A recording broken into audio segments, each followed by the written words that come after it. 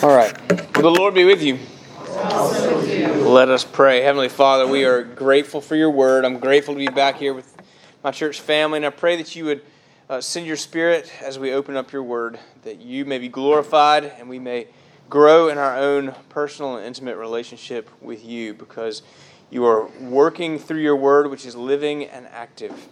Pray that we would find ourselves in these gospel stories, that we would receive your touch. We ask it in Christ's name. Amen. All right. Well, hopefully we'll get the online folks coming up. I know we sent out a link, but I don't see one here. Well, we finished up the Sermon on the Mount right before Christmas, sort of hurriedly. What do you remember about the Sermon on the Mount? I remember that Jesus taught it. What else? The Sermon on the Mount is a description of what sort of life? The repentant life. Gold star for Connie Kretlow. The repentant life. And repentance starts with poverty of spirit. Blessed are the poor in spirit. And that is to say that we are not depending on ourselves to curry favor with God for our good behavior, but because God has given us His favor, we are coming to Him for His grace and accepting His love for us. And then we are acting out of gratitude and out of that endless well of His love, and our lives will look a lot the same as if we tried to live the life of the law, but we would do it not for ourselves, but for Him and His glory. So Jesus finishes the Sermon on the Mount, which we call the greatest sermon ever, was the title of that section. And I would say that it is the greatest sermon ever. It doesn't follow, he doesn't use illustrations, and he doesn't wrap it up at the end with the thing he's taught about at the beginning, which is what I was taught to do. But it is it's one of the greatest ethical treatises that there is, and it is it drives us to our knees, because if we were to try to follow the Sermon on the Mount, we would certainly soon see that we cannot do it apart from His grace. So it has us calling out for a need for a Savior, and yet it also describes the life we are to live in His grace. So we begin then with the very end of chapter 7. It says that when Jesus finished these sayings, the crowds were astonished at His teaching, for He was teaching them as one who had authority and not as their scribes. What does that mean? That He was teaching them with authority. What's that mean? When you read that, what do you hear? What is? Speaking God's word. He's speaking God's word. But I'm hopefully speaking God's word too. Are we on equal footing? Use the first person. Pardon me? No. The answer is no. We're not. But thank you. You're very kind. Yes, Wayne, what was that? He was in the first person. He was in the first person. If you look in the word authority, what's the first word? Author. He's speaking as the author, not as an expositor of Scripture. You know, when he says in the Sermon on the Mount, you have heard it said, but I say to you, he's speaking as one who has authority. He's speaking as one who is the primary authority of the Word of God and is applying the Word of God rightly. He's not using the Word of God as a weapon of judgment to be used against someone or to keep someone in line. We certainly can use Scripture that way, and it has been used that way. But coming off the Sermon on the Mount, we see that he's using the Sermon on the Mount as a plank detector. What do I mean by that? The plank in the eye, right? Why do you worry about the speck in your brother's eye when you have a plank in your own eye? The Word of God is a plank detector. We look over our own planks all the time. It is a plank detector so that calls us to repentance so that we may truly follow God.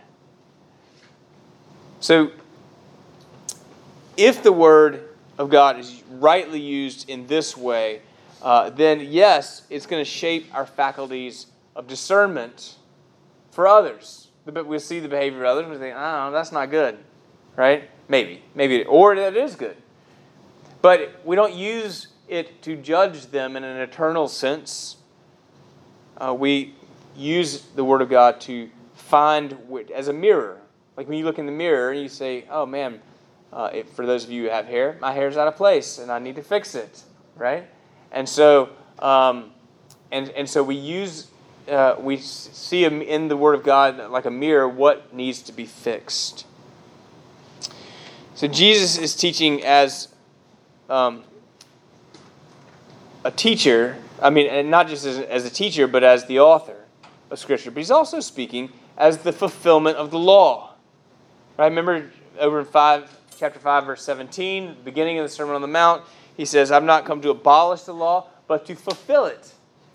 He's come as the final completion, the final illustration of what it looks like. The law represents and describes to us the character of God. He is the fulfillment of that, the incarnation of the nature of God. And so he is the very nature of God expressed to us in human form. He's the fulfillment of the law. So that's why he is the authority. Anything else to add to that about authority? What does Jesus' authority look like in your own life? Do you think of Jesus as an authority? Or do you think of him as a friend? He certainly is a friend. Do you think of him as a Savior? He certainly is a Savior. Does authority bring up a good image or a negative image for you? I think of authority as the police. The police. Or parents. Maintaining rule and order in the household. Yes, the one who maintains rule and order. Yes. Like a parent to a child. Like a parent to a child. So that's a good illustration of that because there has to be rule and order, but it has to also be done with love, right? And so he is that sort of authority, but he's not the policeman in the sky. I think a lot of people are afraid of Jesus in that way. Nor is he the sort of sky fairy or the great vending machine in the sky who just gives us the things that we want. He is Lord and he is Savior. He is authority because he is his word that matters. We should look to obey his word. Why?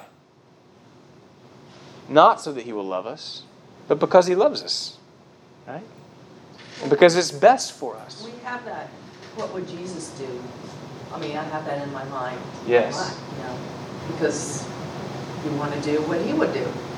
So he's an authority. It's not necessarily a bad thing, but it's a guide. Yes. Yes. It is not a bad thing. thing. You react. It's the ultimate good, isn't it? Now, what would Jesus do is such a wonderful thing for us to ascribe to and follow, as long as we understand that we are doing that because of the grace that we have already received, not so that we receive his love. Right?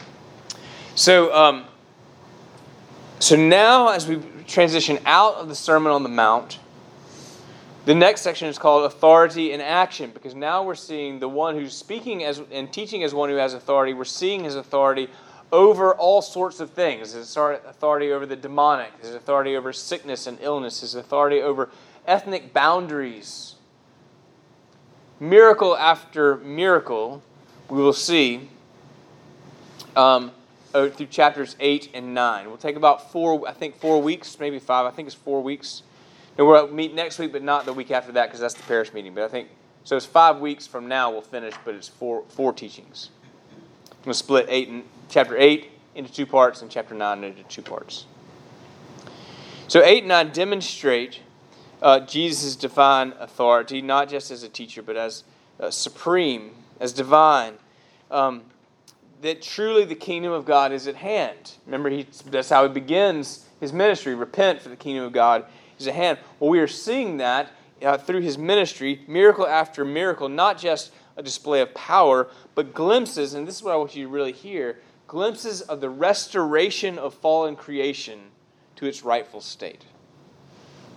And that truly, and I talk about miracles in the sermon today. I don't really talk about it from that standpoint, but that is what a miracle is. It is a glimpse of restoration, an earthly glimpse of restoration to a heavenly state that we were created for. And that's what we see throughout Jesus' life in miracle after miracle. So authority in action. And today we have what I've called, with a little bit of tongue-in-cheek, the healing of social distancing. So let's read, beginning with chapter 8.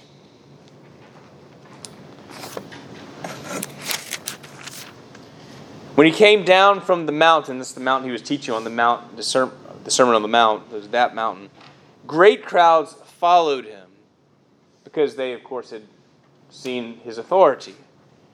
Behold, a leper came to him and knelt before him, saying, Lord, if you will, you can make me clean. And Jesus stretched out his hand and touched him, saying, I will, be clean. And immediately his leprosy was cleansed. And Jesus said to him, see that you say nothing to anyone, but go show yourself to the priest and offer the gift that Moses commanded for a proof to them. Interesting that great crowds follow him, but he tells this leper, don't tell anybody. I wonder how that's possible.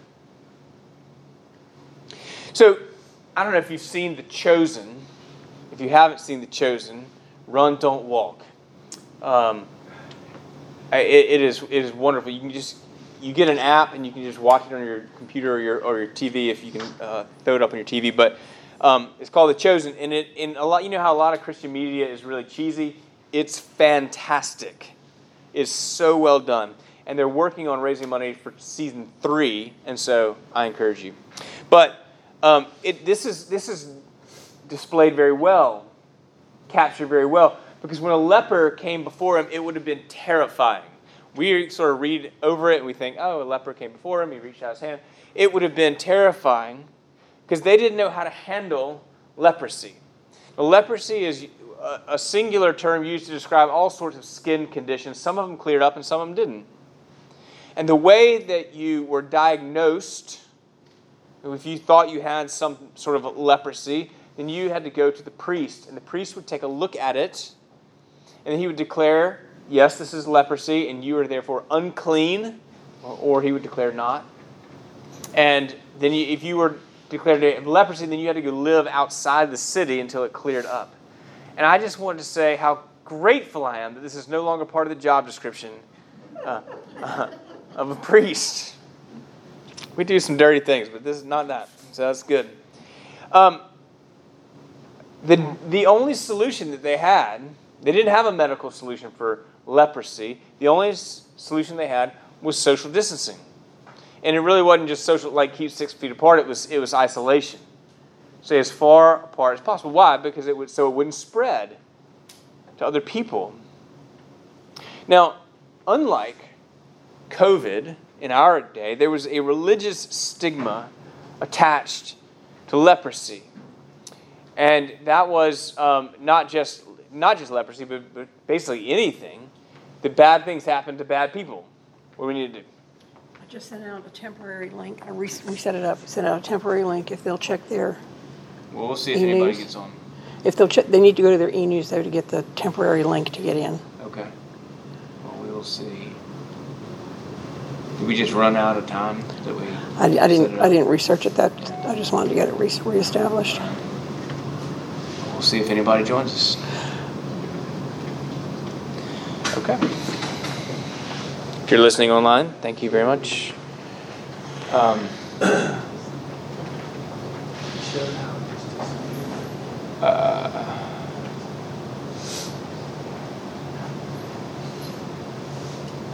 Elaine, will you fix this for me? Thank you. All right. It says it's already in progress, so I can't start it. I have to join it. So just if you can just take the computer and fix it. That's great. I think I have to sign out. Okay. You just move it over there. That'd be awesome. Yeah, just great. Thanks. You I want them to look at me. And if you're there, they'll look at you because you're... So, if you're having trouble sleeping, and you can go and read Leviticus chapter 13 and 14. And it tells all about what the priest was to do in order to diagnose what happens when you have mold growing in your house. Is that that was kind of treated like leprosy too? What to do? All sorts of things. It's kind of gross, and it's the Word of God, so you need to read it. But the solution, like I said, was for them to remain far away. And and what I was saying is that there's this religious stigma that if you have leprosy, it's because God has inflicted it upon you because you must have done something terrible. We see this sort of mentality in several instances throughout the Bible, particularly, most notably, when Jesus is talking about the Tower of Siloam that fell on the people. And that's where he said, do you think they've sinned worse than you? If you don't likewise repent, if you don't repent, then you all likewise perish. Meaning you think that they must have deserved it because bad things happen to bad people. And that's this sort of religious mentality that they had, that it was God's judgment. And so this leper comes in front of Jesus. It was an incredible breach of etiquette, of social norms and what was accepted. It would have been terrifying, because not only standing in front of them was someone who was sick, but someone who was probably bad, evil in some way, under God's judgment. And Jesus' response to him is so tender, and it's so brief in Matthew. But if you think, there had to be a distance between this man and I assume it was a man. Does it say? Yeah, touched him. Yes, it was a man, and there's a distance between the two of them because there had to be. I don't remember if it was like 10 feet or something like that, but the leper couldn't get close. Now, Jesus stretched out his hand and touched him, which means Jesus was also defying all religious convention, all medical convention, because you didn't touch somebody like that because you're going to get sick. One of my least favorite things about COVID, particularly at the beginning, is when everybody was staying away from everybody else because we felt like we had to treat each other like germs to be avoided. I didn't like that. I didn't like that feeling. I didn't like feeling like treating someone like that or being treated like that. It's a yucky feeling. And maybe for years. And so, we got it? All right. Yay, Elaine is the... She's the bomb. She's the bomb. All right.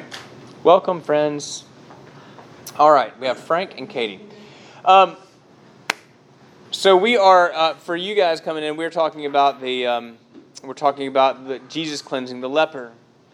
And so Jesus shows that he has authority over this disease. And that might not be so surprising to us because we've already seen this. Right before the Sermon on the Mount, so they healed people of every disease. They were bringing people to him, to him who had every affliction, and he was healing their diseases. But he's also healing judgment. And he's crossing the span. He couldn't have just reached out his arm, like Go-Go Gadget arm. Like he had to move towards him. And this would have been very unsettling, I think, to anybody who was there, even if it was just his disciples. And yet Jesus touches him. Who knows when the last time this man was touched or hugged, had a handshake. And Jesus touches him in a way that is so Again, tender, he says, I will. Like, in other words, it is my will. Lord, if it is your will, you can make me clean. Not just heal me, but acceptable. You can make me acceptable.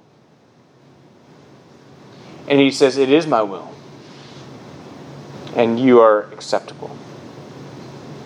Clean in the sense of not just my skin is cleared up, but I am religiously and culturally unclean. I mean, I am clean now and not just unclean. Not isolated. It's interesting that Jesus says, then don't say anything to anybody. We call this sometimes the messianic secret. Why wouldn't you want? You can imagine Peter just going, man, we're going to make a ton of money off of this. You know, like I just think this would be great. We're going to charge for it. It'll go to good causes. And like my wallet. But it is, Jesus doesn't have any of that. You don't need to tell anybody. And of course, I sometimes think that Jesus says, don't tell anybody, because when somebody tells you a secret, what do you want to go do? Tell somebody, right? So Jesus says, don't tell anybody. And of course, he must have told somebody, because we know reading about it 2,000 years later. But he says, go and show yourself to the priest and offer the gift that Moses commanded for a proof to them. In other words, follow the letter of the law. Why would Jesus say this? Because he is the fulfillment of the law. He didn't come to abolish the law. He's come to fulfill it. And so this is God's command. This is God's word. And Jesus is following it. He's staying within the boundaries. He's not saying he's outside of it. He's the fulfillment of it. Does that make sense? So, what do you see in this story? Am I missing anything? What do you have, or does it bring up any questions for you that I hadn't touched on? Yes, Emily. Why the priest? Why the priest? Because that was what was required in Leviticus. So the priest had to diagnose, but the priest was the only one who could say, I see that the leprosy is gone, you're admitted back into the city. Yeah, that was the priest's job. Now, how many priests got leprosy because of that, I don't know. Truly, I don't know. Maybe, if they didn't, maybe people thought, maybe that means it wasn't contagious, but people thought, well, they're priests, so they're not, they're obviously really wonderful people, so God won't let them do that. I don't know. But that's why go to the priest, because so he could be admitted culturally back in, not just on the word of some itinerant preacher. What else? It's a good question. All right, well, let's move to the next healing of social distancing that we get. When Jesus had entered Capernaum, now, so the Mount of Beatitudes is not very far from Capernaum. You could walk there. Jesus did. It was probably the same day. They're not very far from one another. They're right up on the northwest corner of the Sea of Galilee. When Jesus entered Capernaum, a centurion, that's a Roman captain, who's over 100 guards, 100 Roman soldiers. A centurion came forward to him, appealing to him, Lord, my servant is lying paralyzed at home, suffering terribly. And Jesus says to him, I will come and heal him. But the centurion replied, Lord, I'm not worthy to have you come under my roof, but only say the word, and my servant will be healed. For I too, this is what's so remarkable about this centurion. I too am a man under what? Authority. With soldiers under me, and I will say to one, go, and he goes, and another, come, and he comes, and to my servant, do this, and he does it. And when Jesus heard this, he marveled and said to those who followed him, truly, I tell you, with no one in Israel have I found such faith. So I tell you, many will come from the east and the west and recline at the table with Abraham, Isaac, and Jacob in the kingdom of heaven, while the sons of the kingdom will be thrown into outer darkness. In that place there will be weeping and gnashing of teeth. And to this centurion Jesus said, go, let it be done for you as you have believed. And the servant was healed at that very moment. So the centurion is actually distant for a different reason. What is that? Why would the centurion be different and distant? Because he's a Roman. He's a Gentile. That's right. They could not. They had to interact with one another, but they could not enter each other's homes. Romans weren't allowed into the synagogue, and so forth. And so Jews couldn't interact like this. Jesus says, "Yeah, I'll come. I'll come to your house." And he says, "I'm not worthy to have you." And what does he mean by that? Why would he not be worthy?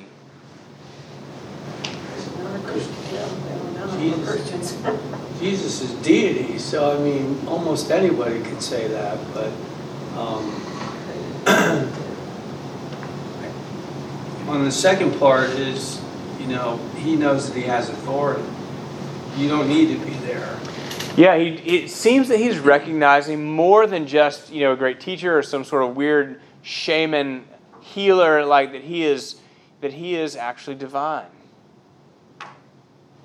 So we might say to Jesus, because we recognize I'm not worthy, although we know that we're worthy in him. He knew he was a sinner. He knew he was a sinner, at the very least an outsider to the religious establishment. That it was actually probably a challenge to Jesus and to Jesus' ministry for him to come into his home, because it would have actually made Jesus unclean in that sense. But he was willing to do it. But he was willing to cross that boundary. So again, so he reaches out, he crosses the span, this sort of social barrier, just like he did with the leper. We are not told, and I wish we were, but we're not told why the centurion sought out Jesus, why he believed. But he recognizes authority because he understands authority. And so the crowds around the block over at the Mount of Beatitudes had heard him teach and saw that he was teaching as one who had authority. But here he just walks into town, and something about this Jesus, the man who understands authority, recognizing. He says, "I know what authority is, and so I know that if you just say it, it will happen." That's pretty weird. That's pretty bizarre. And so we're seeing again that he has authority not just over disease, but over ethnic boundaries. Do you remember the Abrahamic covenant? Abram is called by God to leave Ur of the Chaldeans. Remember, this is it's like chapter 12 of Genesis, of the whole Bible. And he says, look up into the skies, and your descendants, Abram has no children. Your descendants will outnumber the stars of the sky, and through your line, all nations of the earth will be blessed. And then the scope narrows because we just follow Abram's family, and people in Abram's family is the Jews, the Hebrew people. They some of them tend to believe that God just favors us. He's the one true God, but we're His one true people, and there's some real truth that they're His people. But the whole point was always that through His line all nations of the earth will be blessed, and we're beginning to see that here. Beginning to see that there's a crack in the door. It will, of course, open up with the cross and the resurrection. But He's Lord over ethnic boundaries. All nations will be blessed. This would have been incredibly controversial in Jesus' day. But again, He reaches out. He's willing to come. And He says, just as the centurion said He would, He says, let it be done for you as you have believed, and it's done. Now, here's one of the things that's so striking about this particular passage, and that is that He says, Jesus' reaction is not just marveling at the centurion at the level of his faith, but the source of his faith. And He says that I tell you that many will come from the east meaning like Assyria, Babylon, Iran, Iraq today, and from the west, Greece and Libya and Egypt. And they will recline at table with Abraham, Isaac, and Jacob in the kingdom of heaven. While the sons of the kingdom, that's the Jews, will not. What is Jesus talking about? Why would Jesus say that? About the people of God. I don't believe. Belief is the issue, isn't it? Belief in what? Wasn't he crucified by Jews? He was crucified by the Jews, yes, and the Romans. Yes. Yes, Jane. The Lord knows when we pray, we're praying in faith. He recognizes faith, whether you're a Jew or a Gentile. Yes, he recognizes faith, Jew or Gentile. And what Jesus is saying is that faith is the way in. We're saved by grace through faith. Now that theology hadn't been sort of elucidated yet. But Jesus is forecasting it. That it's not your ethnicity. It's not your. It's not how good you are according to the law. It makes me think of. I was gone last week for this funeral, and it was amazing. This 24-year-old kid died of a drug overdose. His father's a really good friend of mine, and he wanted me to come do the funeral. And Justin, the kid who died, lived in Fort Mill where they grew up. But my friend Joel and his family moved down, about 4 years ago, I think. But Justin stayed up there. And he struggled. But he knew the Lord. He really knew the Lord. And there was probably 300 people at this funeral. And people came up to Joel afterwards, my friend. And one of them said to him, they would say things like, but one stands out particularly. He said, I'm realizing that being good is not good enough. Like in the midst of this tragedy, this guy realized that just being a good guy isn't good enough for God. He needs a Savior. That's pretty amazing. It's pretty wonderful. Being good isn't good enough. Like doing the things, it's good to be good. We want you to do the things that God wants you to do. But that's not what gets us in, right? What gets us in is faith in Christ. And this centurion says, I believe that if you say it, it's going to happen. So belief isn't just mental assent here. It's trust. I'm entrusting the life of my servant to your very word. If you say it's going to happen, it's going to happen. And what happens? Jesus says it, and it happens at that very moment. Matthew tells us. I find that a lot of people, when they say, I believe in God, I really believe in God, I believe in Jesus, what they often mean is mentally, I'm there intellectually.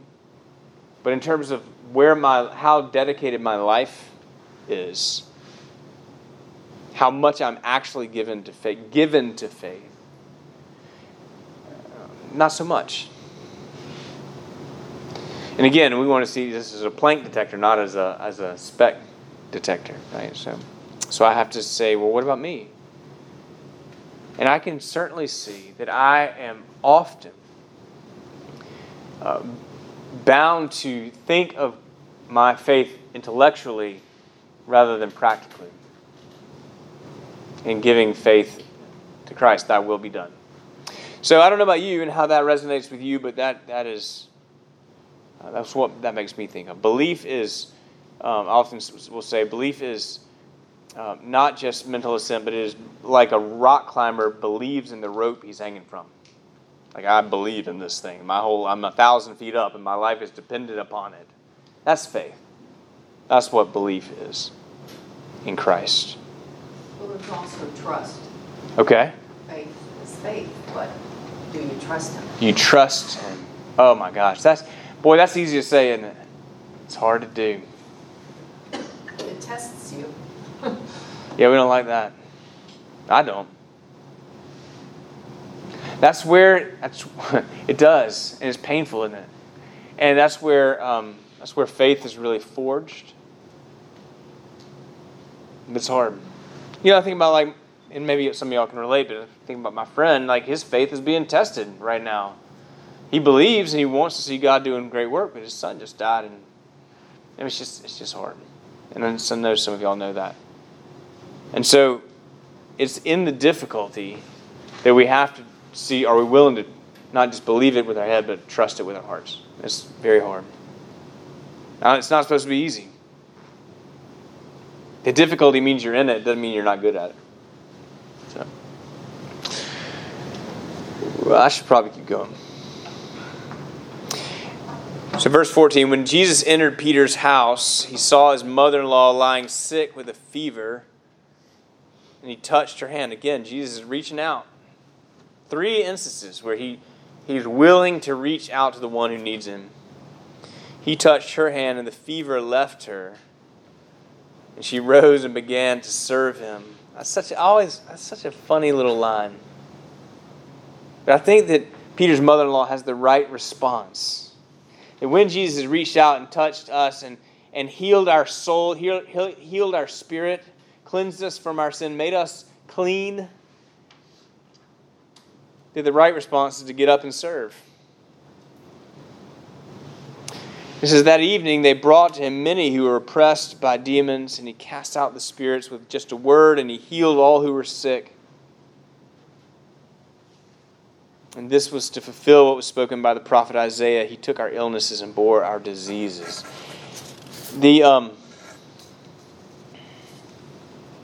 That is Isaiah 53, which is amazing. If you go back, we read it every Good Friday, but if you go back and look at Isaiah 53, and to think it was written 700 years before Jesus, but it is about the crucifixion.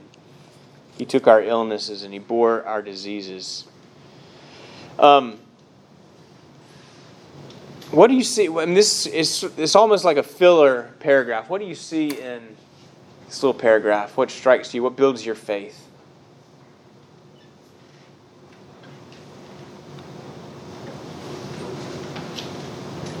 A lot of it, with all of his teaching, it's a gentle thing. It's not.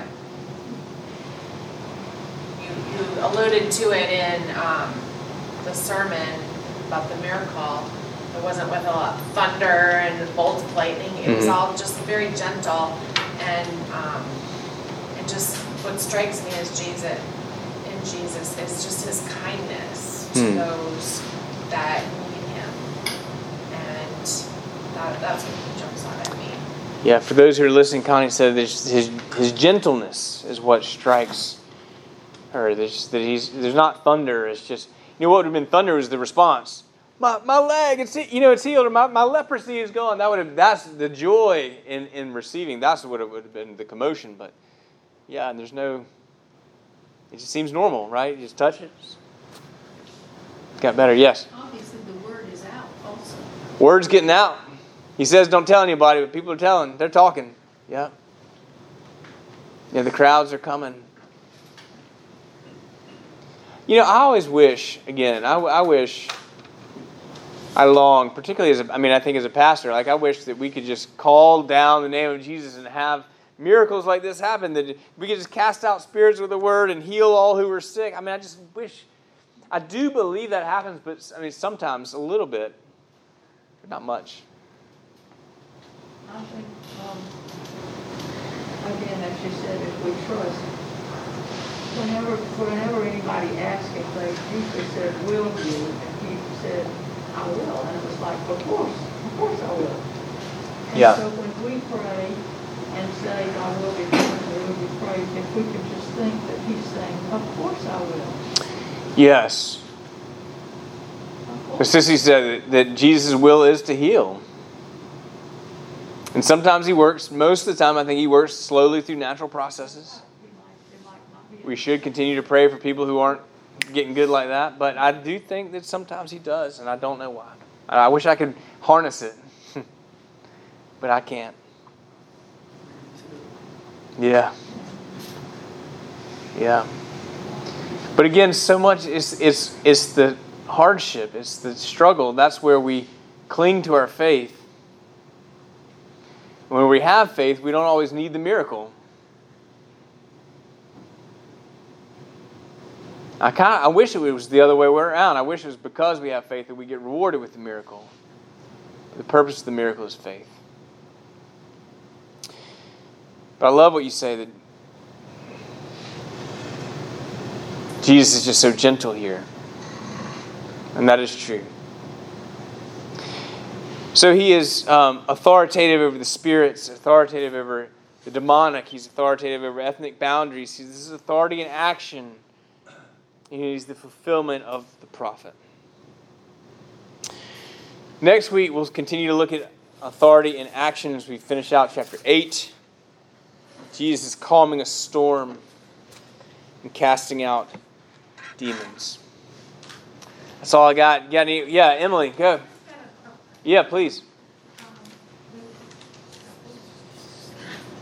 I want to get back to the priest. I'm sorry.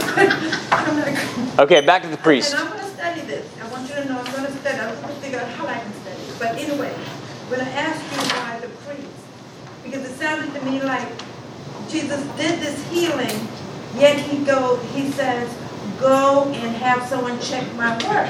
When does he do that? When does he ever have someone, when he says it's done, it's done? Why does he have someone to check his work? I'm sorry. And so maybe I'm missing something, but that's what the priest does. Apparently, check his work to make sure he did it, he completed the task, right? Well, I don't think it's just prove that Jesus did it, but to prove that the man is able to come back into society. Okay. He without the priest's word or approval, he wouldn't have been allowed back in the city. That's why he had to go through the process. Like, just because I say you're a good driver, it doesn't mean you don't have to go to the DMV, right? Like, you got to get the right authorities to say that you can do right on the road. That was a word me the whole week. It's like a negative COVID test to go back to work. You got to get a negative COVID test to go back to work. So that's right. That's right. I'm good. Okay. Priests don't check out COVID tests either. Yes. This is not scripture, but I heard this many years ago. How do you remove a mountain? And it's one stone at a time. So when you pray, asking and believing, and you don't get the miracle or the immediate, you just continue to stand. And I think we get miracles every single day. Yeah, that's right. We get miracles every day. In different ways. Because we want to, we want, and that was kind of the point of the sermon. Maybe we have eyes to see God's hand working around us all the time. He has authority. He has the authority. Do we have the faith? That's the question. Yeah. All right. God bless you. Go to church. Friends, Katie, we'll get it squared away for next week. That won't happen again. Sorry about it. Thanks for hanging in with us. Oh, yeah. Well. All right. Take care, my dear.